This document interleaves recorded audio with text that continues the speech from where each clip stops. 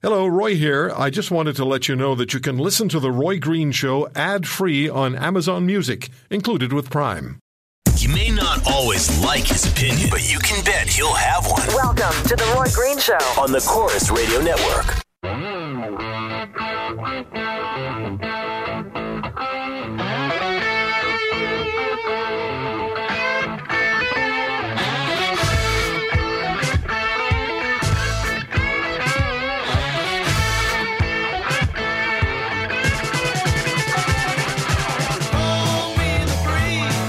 All week I've been receiving emails to Roy at RoyGreenshow.com asking me about Allison Azar. What's happening with Allison's case? What's happening with getting her children, her Canadian children, back into this country? What has the Prime Minister done, if anything, to help Allison? What? I can tell you right now, nothing. Allison will be joining us at the top of the next hour. And all I know is that a spokesvoice for Global Affairs Canada is suggesting that to keep pushing to get Allison's kids back home into this country, abducted by their father, her estranged husband, to Iran, where they Canada-wide arrest warrant from the RCMP for him and Interpol after him. And the Iranians asking essentially, what do you want us to do? And Mr. Trudeau, who put his arms around Allison Azar and said, I'll do everything I can to get your kids back, I promise. And their file stays on my desk until this is accomplished. Mr. Trudeau's done nothing. What the spokesvoice has said, and we'll get into this in more detail in the next hour, is that they don't appreciate, Global Affairs Canada doesn't appreciate grandstanding. Grandstanding. Now, if they're pointing at Allison Azar and suggesting that a mom who wants her kids back, after the Prime Minister promised to do whatever he could, and the Prime Minister can do lots, if they're suggesting that a mother is grandstanding, well.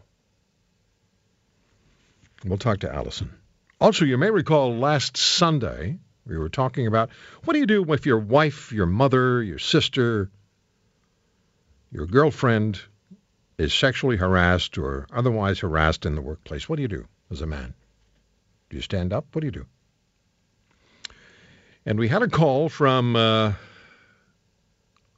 man who said his wife was a police officer, had been a cop for 14 years, in a major Canadian city, police service, and his wife was so harassed and bullied that after 14 years, she's thinking of quitting, and she's currently on stress leave. And as we continue to talk, we found out that he also is a police officer on that same city force. And that husband and that wife are going to be joining me later on today on this program. We'll talk about what went on, what's going on in their lives professionally. And the RCMP, you know, there's been a lot of talk with RCMP women, members, police officers, and civilian employees, talking about sexual harassment and other harassment that takes place within the RCMP. Those are the accusations. That's where the class action lawsuits are underway.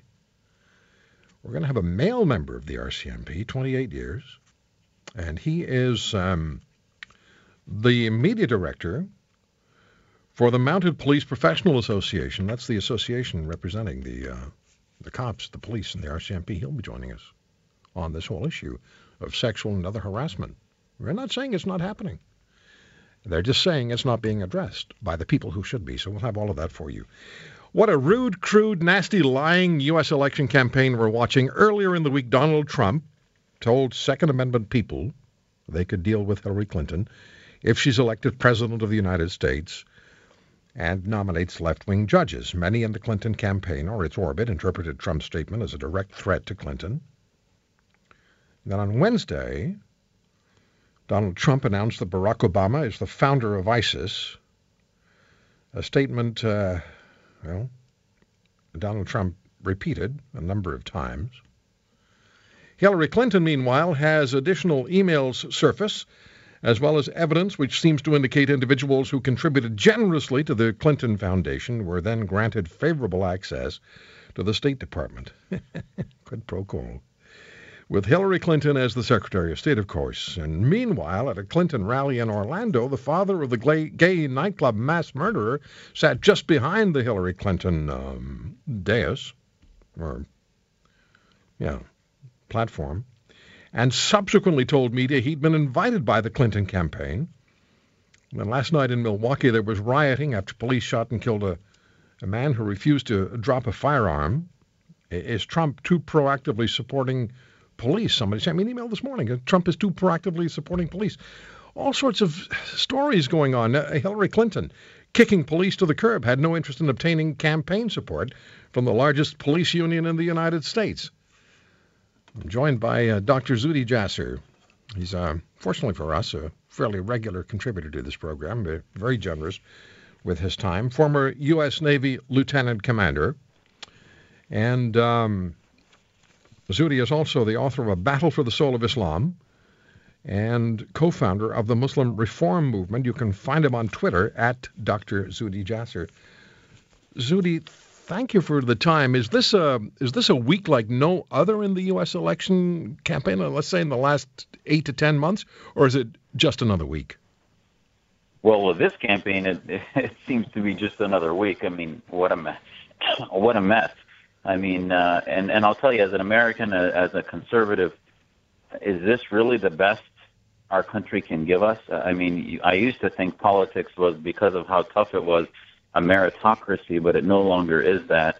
And while I've never voted for a Democrat and never vote for Hillary, I'm certainly not a supporter of Trump, and many of us have given him chances from the beginning. I never thought that the other 16 candidates would fall to the side.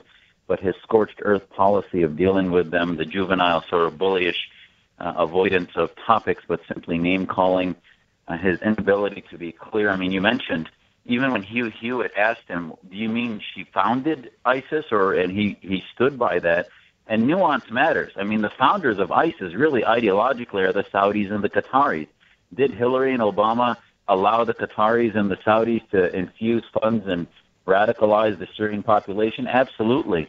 But to say that they founded it is just, those nuances take away his credibility, his support of Putin, his support of Russia. I mean, we saw the Republican platform basically give a nod to what's happening in the Ukraine and others, and it's sort of a bizarre shift in that both parties have candidates that are not in the interest of American security.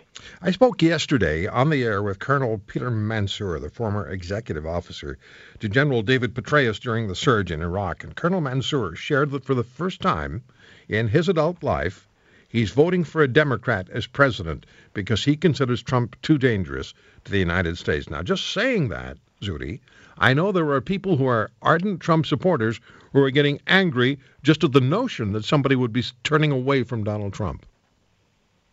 Well, as a conservative, I'd never vote for Hillary or what she stands for. I do agree with him that Trump is dangerous. I mean, if you don't take his words at face value and you continue to give him a pass where he didn't know what the nuclear triad was, he wanted to abolish NATO because of financing issues, all these things that show a person that is unhinged and really answers every question based on his own effect on his personality and narcissism rather than on humility and American interest.